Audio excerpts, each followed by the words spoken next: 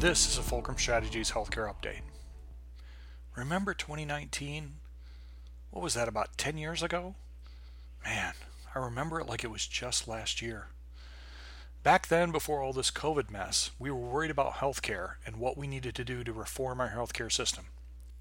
We had polls showing that healthcare would be the number one issue for voters in the upcoming election. Well, it's still going to be number one, just now for a very different reason. Sometime next year, we're all going to wake up from this COVID nightmare. We're going to have an effective vaccine and much better treatments for the virus. We're going to wake up and the elections will be over and some poor schmuck will have taken the oath of office. I'm serious here. If both Trump and Biden really knew what they had in front of them, they would both try to endorse the other guy. When we wake up from this nightmare and try to get back to normal, we're going to realize that healthcare is still a problem. We're going to realize that problem just got much worse. Think about it for a minute. If healthcare and healthcare costs were a problem in a strong, growing economy with record low unemployment, then what on earth is it going to look like in a damaged economy with the highest unemployment rate since the Great Depression?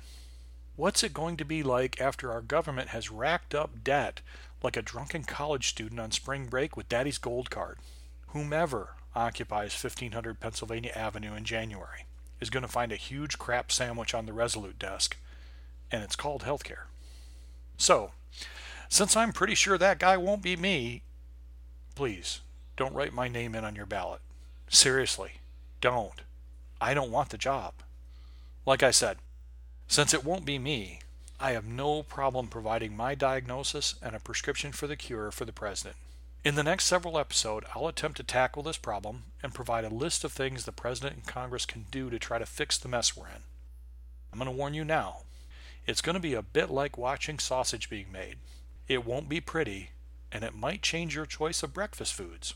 So where to start? Well, let's start with a foundation of how bad things really are and how we got here. The U.S. healthcare system has a significant cost problem. That cost problem is creating a coverage problem, producing millions of Americans without insurance.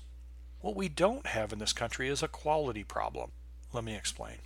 In 2018, the U.S. spent $10,586 per capita on healthcare. That's more than any other country in the world. A lot more. Heck, if this were a NASCAR rate, we would have lapped the field several times. If we look at 9 comparable countries in the world, we see that the second highest country is Germany at $5,987. That's almost half of what we spend. If the U.S. could get its healthcare spending down to Germany's level, we'd still be the most expensive country in the world, but it would save us over $1.5 trillion a year. The problem has been brewing over several decades, but it really took off in the period from 1990 to 2010. During those 2 decades, healthcare spending jumped from an already inflated 12% of GDP to 17% of GDP. That was before COVID and before the economic downturn we will experience this year and next.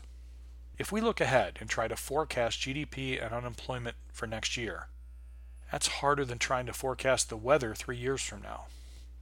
The Fed has projected GDP growth rates for next year at anywhere from -1% to 7%.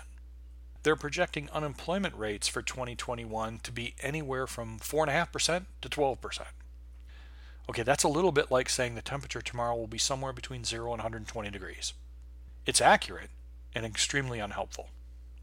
Now, I think it's safe to say that 2021 GDP will be well below where it would have been without COVID. And further, that we'll have unemployment that's much higher than it would have been without COVID. That seems like a safe bet for me. Both of those things will put pressure on the federal budget and deficits and will likely drive the healthcare spending as a percentage of GDP to rates approaching 20%. Add to that the trillions, yes, trillions, as in much more than 1 trillion. Add to that the trillions of dollars added to the national debt in 2020, and you have a recipe for budgetary disaster. That's what the guy sitting behind the Resolute desk will have to deal with. So with that joyous and lovely foundation, let's start our journey on how to fix this mess. Tune in next week, and for several weeks following that, because next week we're going to have a discussion on quality. and why, in spite of what some people believe, quality is not our problem. It's actually one of the best assets we have. Our problem is cost. So, thank you for listening, and as always, be safe and be well.